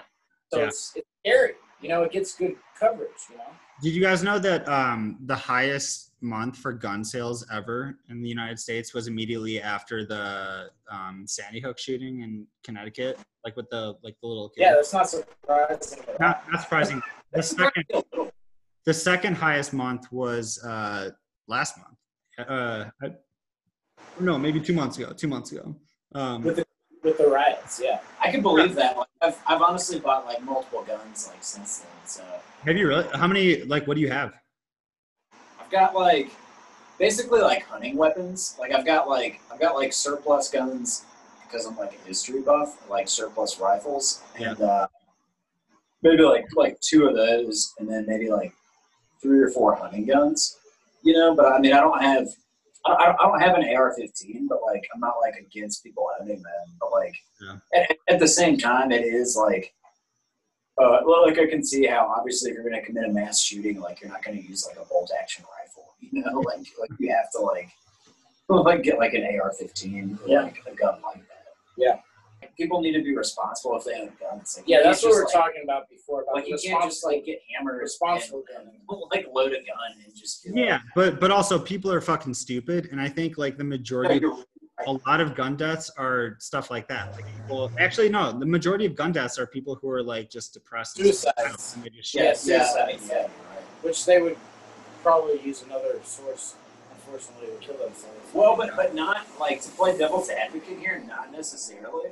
Yeah. There's like Like there's, I don't know, like Peaches, like you may have seen this or listened to it, but there's like a Malcolm Gladwell chapter in one of his recent books about like just that like depressed people or like people who are like prone to commit suicide actually like different people are okay with different methods, which like sounds weird, but it's like a lot of people give that argument that it's like, oh well, like Yeah. So if he didn't have a gun, like he would have just jumped off a bridge. But it's like some people like would shoot himself, but then like some people like especially like at least like according to him, like females like are like much more likely to like take pills, Yeah. you know, 'cause Yeah, for that's whatever reason, that like. is sad. But it's like yeah, like some people, if like you make like the gun available like at that certain time, if they're like bipolar or like whatever they're dealing with, like yeah, like they are more likely to kill themselves as opposed to like jumping off a bridge, you know, for whatever or whatever else. Yeah, Like, yeah, that's a good point. Yeah, that's tough. like I don't think it's, for example, like I don't think like college kids like should have guns like on a college campus or like in a dorm. dude, I still cannot believe that Marty had guns in his room. So did Randy. Really? I can definitely believe that, but it's not a good idea. Sorry, yeah, I can definitely believe it. I just think, like, in hindsight, I'm like, holy shit, that was really dumb. They had shack. Yeah, we got attacked once. I feel like we needed it. I don't think it's a terrible idea. Like, no. Like, when I've lived in, like, sketchy places, I've slept with, like, a club or something, like, near the bed, because at least, like, with that, like, you can, like, hit someone and then be like, oh, no, they were just, like, delivering food or something. Like, there's some way to realize that Yeah, I don't know. I carry my gun with me almost all the time, except when I'm drinking, obviously. yeah, but also Yeah, you're smarter than the average person, and that's what I worry about. Right. No, that's understandable. I think you have a great point there. I mean, if someone breaks into your house and you're defending yourself, that's a lot different than if you're like drinking at like a bar and you just have like a gun. You know, It's like the Wild West. yeah. Like Wild Bill Hickok got shot in the back, man. He was the greatest gunsmith of all time. Do you He shot guys? in the back over 7. What was it? I don't know. Do you guys remember when Huey Mack came and performed it? Yeah. Yeah. Did you guys go out to Maggie's that night with us, like with him and his like? I don't remember. Okay, so I went to Maggie's with him and his manager that night, and I distinctly remember like one of their like posse pulling up his shirt in Maggie's, showing a pistol, and being like, "Yo, should we? I got this just in case anything like gets serious." I'm like, "Dude, are you kidding? We're at like Maggie's." I can believe it, dude. I Because mean, there's no way that guy got this gun. Because he's like a wannabe rapper. So, Yeah. like obviously he's got like some dude who has like a gun. I was trying to think about that guy's name. I'm glad you mentioned it. That's awesome.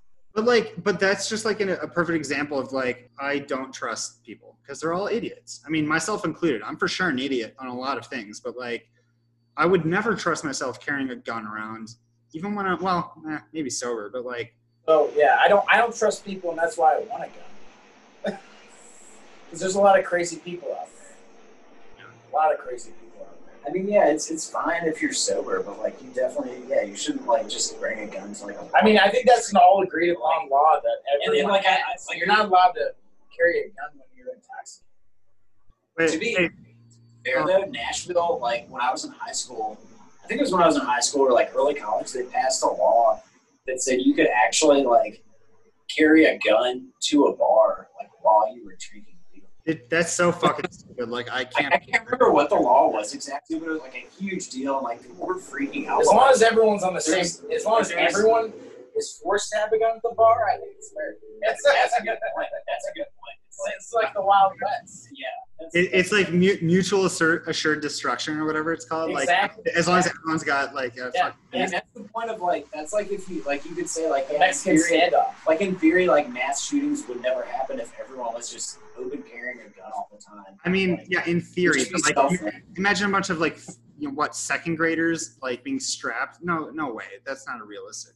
Hold on. Not second. yeah, but like the What's teacher, that? Sorry, go ahead. like obviously like the I was just gonna say my dog has got to leave. All right, so we briefly got interrupted here by my dog, actually.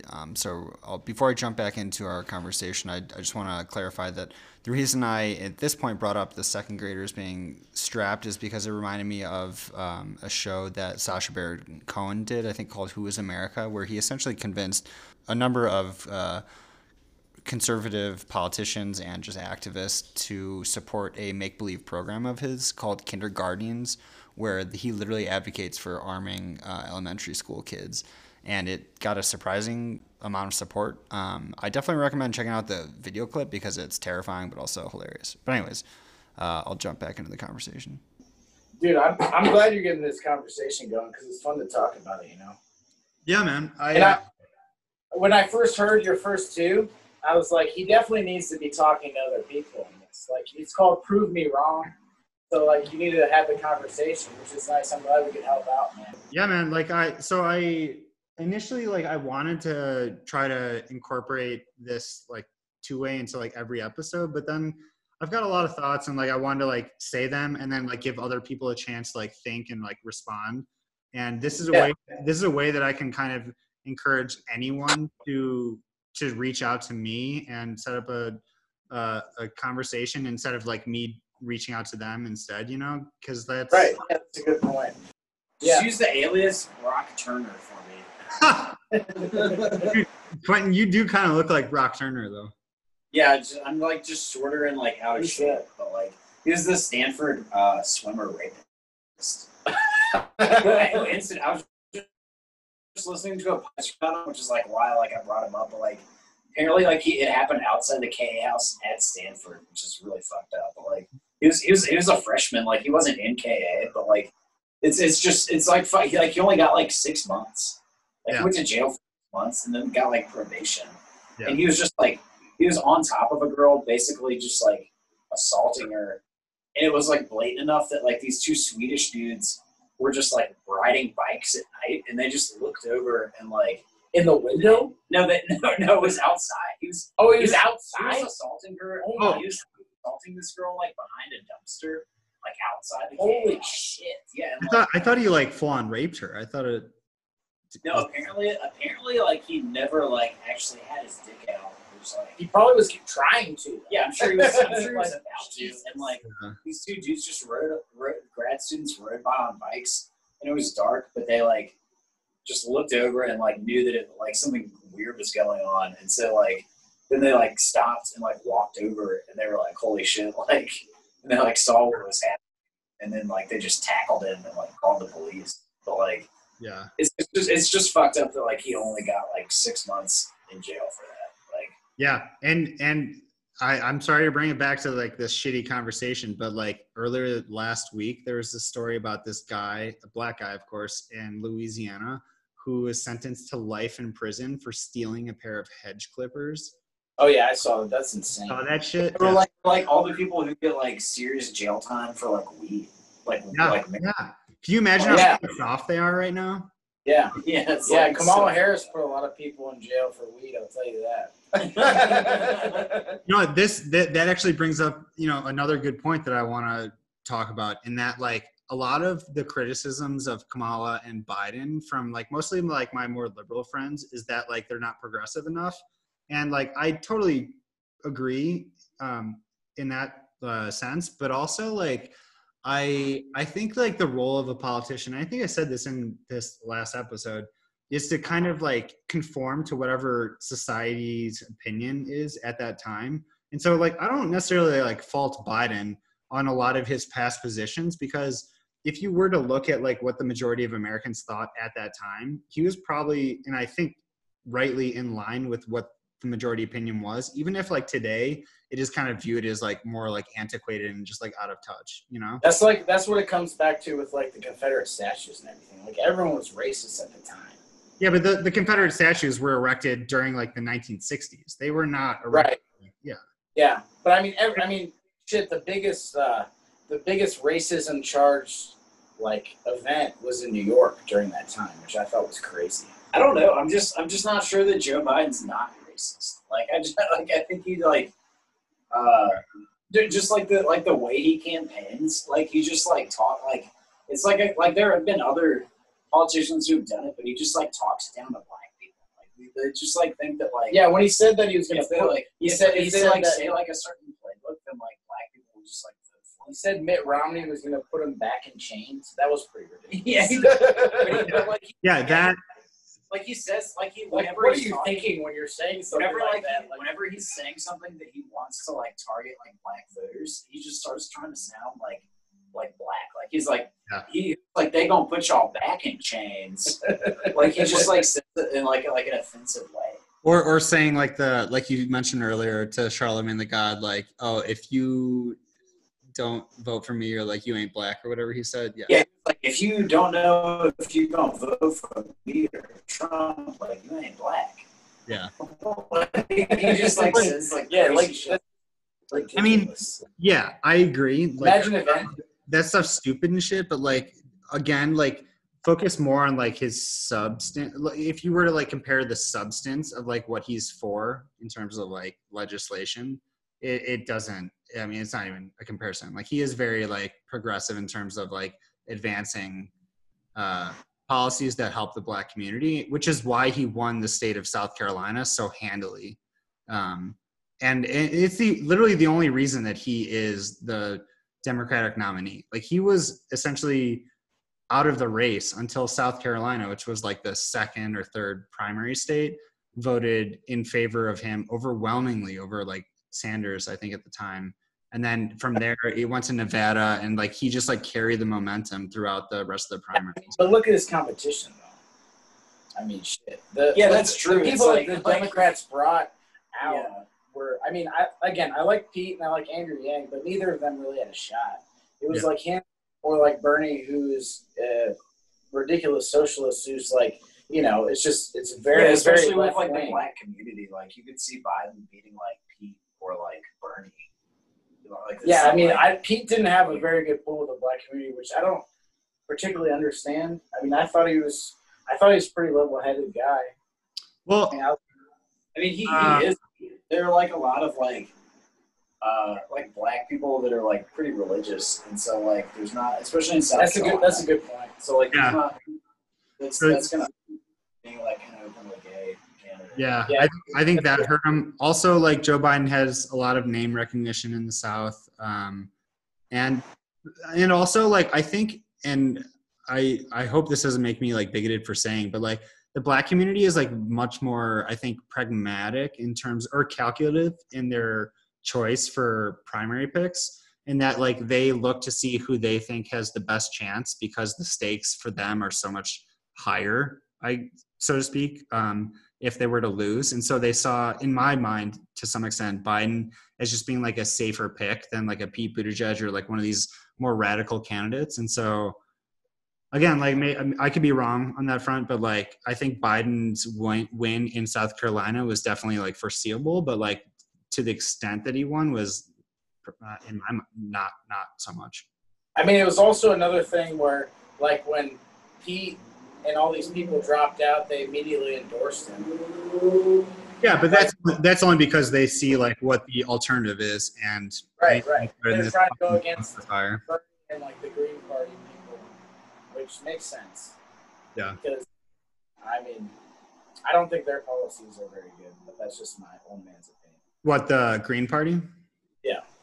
Who even is like the Green Party candidate? Do you know? Is there one? It was Jill Stein last time, I'm but sure I there feel is like the one, but, policies of what was that? The blonde lady, the older blonde lady. What was her name? And like Elizabeth Warren? no, the older blonde lady. Remember her? She was in the primaries. For like in the Democratic ticket, you mean? Yeah, on the Democratic side. I'm trying to remember. You're talking about like Marianne Williamson? No. She was blonde. She helped. Kirsten Gillibrand? Yeah, Gillibrand. Yeah, Gillibrand. Yeah. Yeah. Like she helped write the Green New Deal and everything. Yeah, like she was definitely on that point there. Yeah. Yeah, I don't know. I mean, whatever. I mean, there's no real good answer to all this. It's just, it's fun to talk about. I mean, we're never going to fix it. Yeah. People are going to get upset either way. Yeah, but Joe Jorgensen wants to abolish the ATF, which is pretty rad. Yeah. And the DEA. That's pretty, yeah, and the war. I mean, the war on drugs is insane. She just wants to basically decriminalize all drugs. I'm for it. The war on drugs is such a waste of money. Yeah. Oh yeah. It's absolutely insane. It started with Reagan and Nancy Reagan and all that stuff. They're like, just saying no. That people feel like we have to. Yeah. These weed smokers are real violent. Yeah, we gotta put them in jail. They're real violent. There are other countries like Portugal is just like basically decriminalized. Yeah, when I was in Portugal, you could get Molly, and it's just not like their country just like fell apart. Like it's just dude.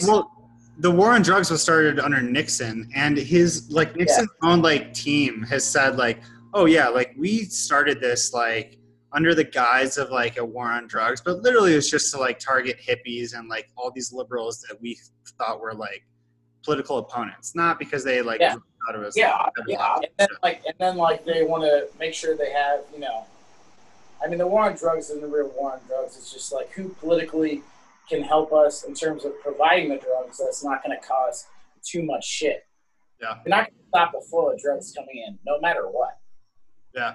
The flow of drugs is always going to come to the United States. Yeah.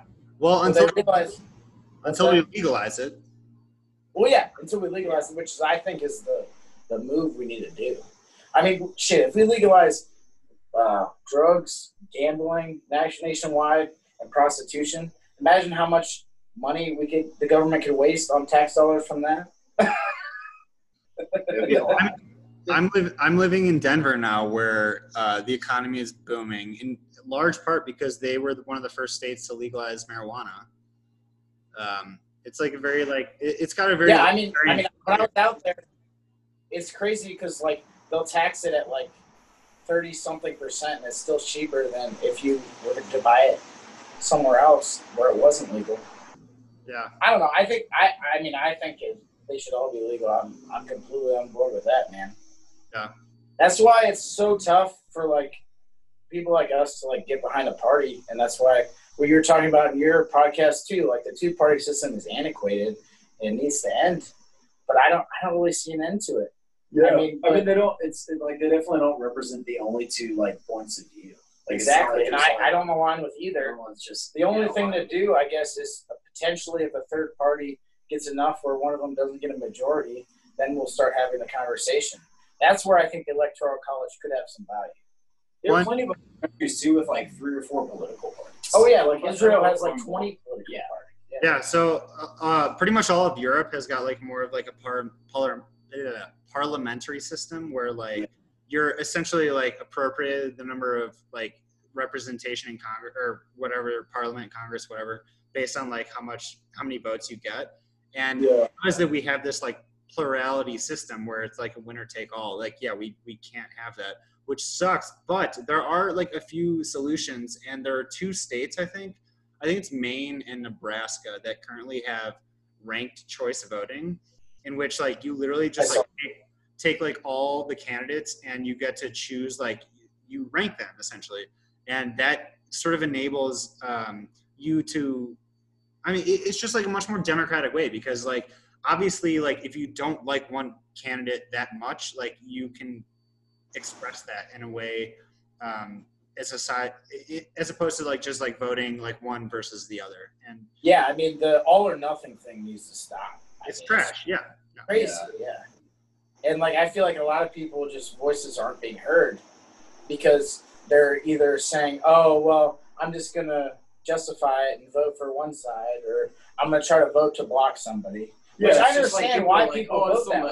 Yeah, the lesser two evils. They're this person's not that bad. Which I understand at a certain point why people say that, but at another point, the only voice I get is my vote. So why not vote for someone I actually believe in, rather than just voting against someone?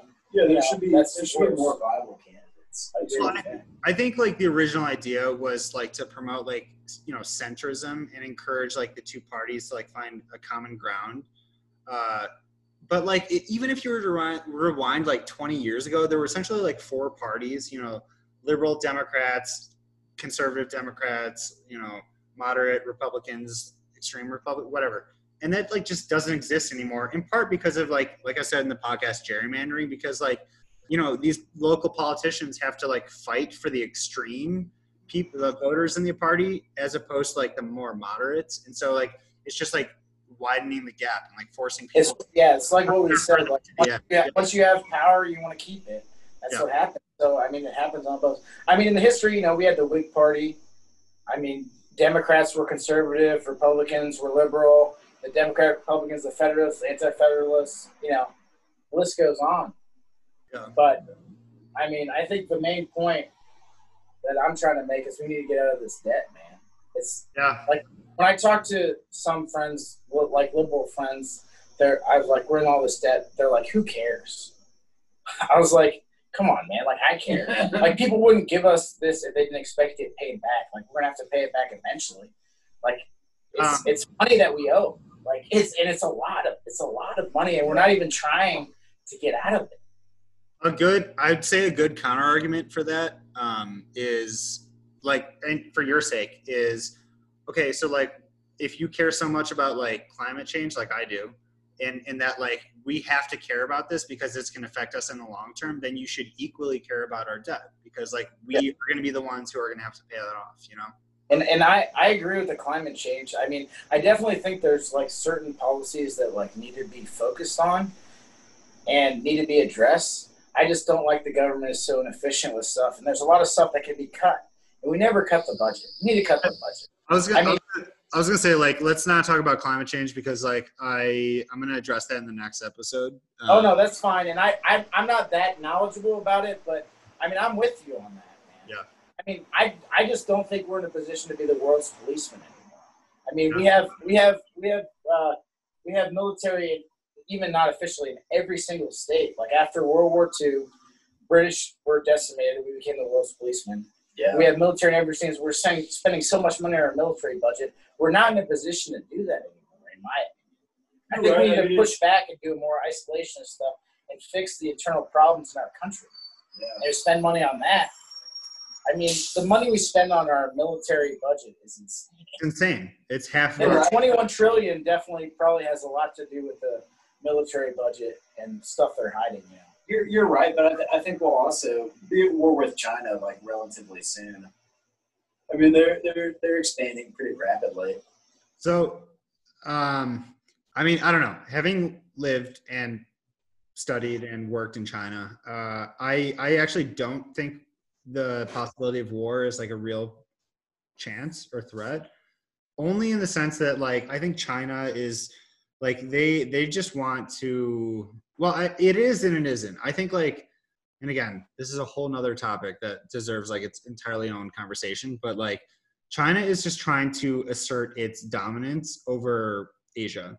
And if the United States is willing to kind of concede that, then there's really nothing to worry about. Granted. I think we're in a position where we should and we have to. I mean, shit, we're not in a position we're not in a position to go out there and try to fight them like another Vietnam and shit. I mean, it depends on what you think of as Asia, because they're already basically buying the Solomon Islands recently. Like they've basically like bribed like the Solomon politicians for like 100-year lease of like one of their ports. So like it's just basically like that's just like a Chinese like outpost now. Like they're just like expanding across the Pacific, and like they're being like very aggressive in like the South China Sea, and like they're basically claiming that like is their territorial waters now, even though like for like decades that's just been like international waters, and like they're like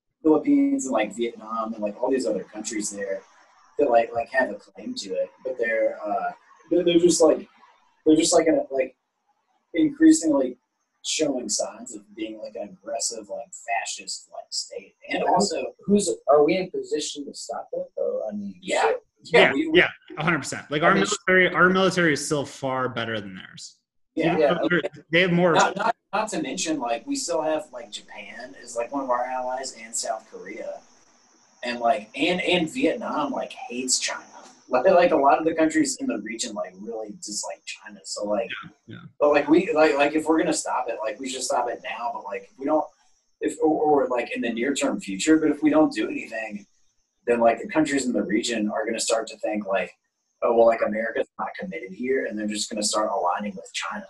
You know, But they even, like Australia even spent like it was like a huge amount of money for them, but they just like passed like a huge defense spending bill like a few weeks ago.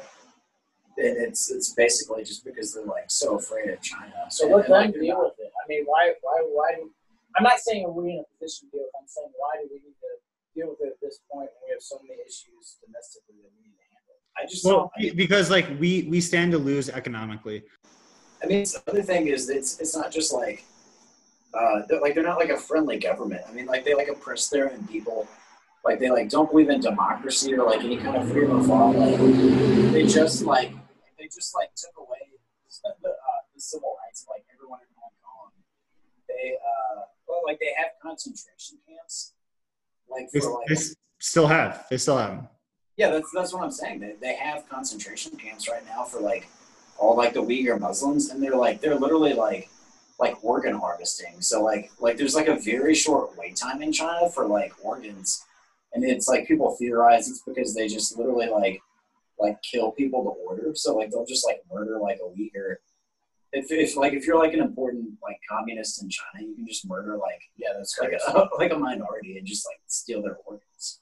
It's just like it's just like a country that's like it's a government that's like antithetical to like everything like America like believes in. Yeah, you know. So it's not just like they're trying to like assert themselves in Asia, like but they're like also like an ideological threat, you know, but like in the long term. Yeah. I mean, I have a lot of thoughts on this topic, but it's sort of get separate. Yeah. Yeah, this is separate. Yeah. I mean, what I do want to say though is, and what I want to sort of just say to everybody is like, whoever does get elected to become president, you know, let's root for them because we want America to do well. Yeah. We don't want to root against our current president and root for him to fail, regardless of who it is. If it's Biden, Trump, I want them to do well. I want the United States to do well. I don't want to, you know, be happy when they fail because I said I told you so. You know, we want America to do well, and we want the president to do well, and that's how I feel about it. I mean, to be honest, man, like I had that exact mentality after 2016, and I said, like, obviously I was pissed that Trump won, but like I respect democracy. I will root for him. I'm not going to root for a person who I have seen demonstrate a affinity for authoritarianism that I expect to only increase in intensity were to be reelected, you know? And so like, yeah. I understand the sentiment, but like if Donald Trump wins, I'm going to be out there fucking riding on the streets too. Like there's no goddamn way that I'm not coming. Well, I mean, that's your right to protest. And I mean, again, none of us are voting or agree with Donald Trump. Yeah. But I think the authoritarian thing is a little exacerbated. I think he's just more of an egomaniac. He's not a good person. I mean, he's an asshole. I don't like him. Never did. I just think that, you know, rooting against somebody, I mean, right now, before the election, go ahead and root against him so he fails, so your person gets in charge. That's completely fine. When it comes down to it, you know, we should want America, we should want our country to succeed. So I want America to exceed, not Donald Trump. Exactly. You know what I'm saying? And I feel like he does not represent America. That's what I'm saying. I mean, he sort of does right now. No. He does and he doesn't. Like I want American. Sorry. I want American values to succeed.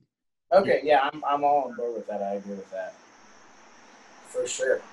Well, hey, thanks guys for at least talking about this. We don't have to keep talking politics. We can just shoot the shit if you want. No, I loved it, man. It was great. It's just good to catch up with you, man, because I did miss you a lot, man. And I'm glad to hear that you're doing well with everything. All right, well, that concludes the first conversation follow-up episode of my podcast, Prove Me Wrong, Please. If you haven't done so already, I encourage you to go back and listen to the previous episodes or just stay tuned for the upcoming episodes.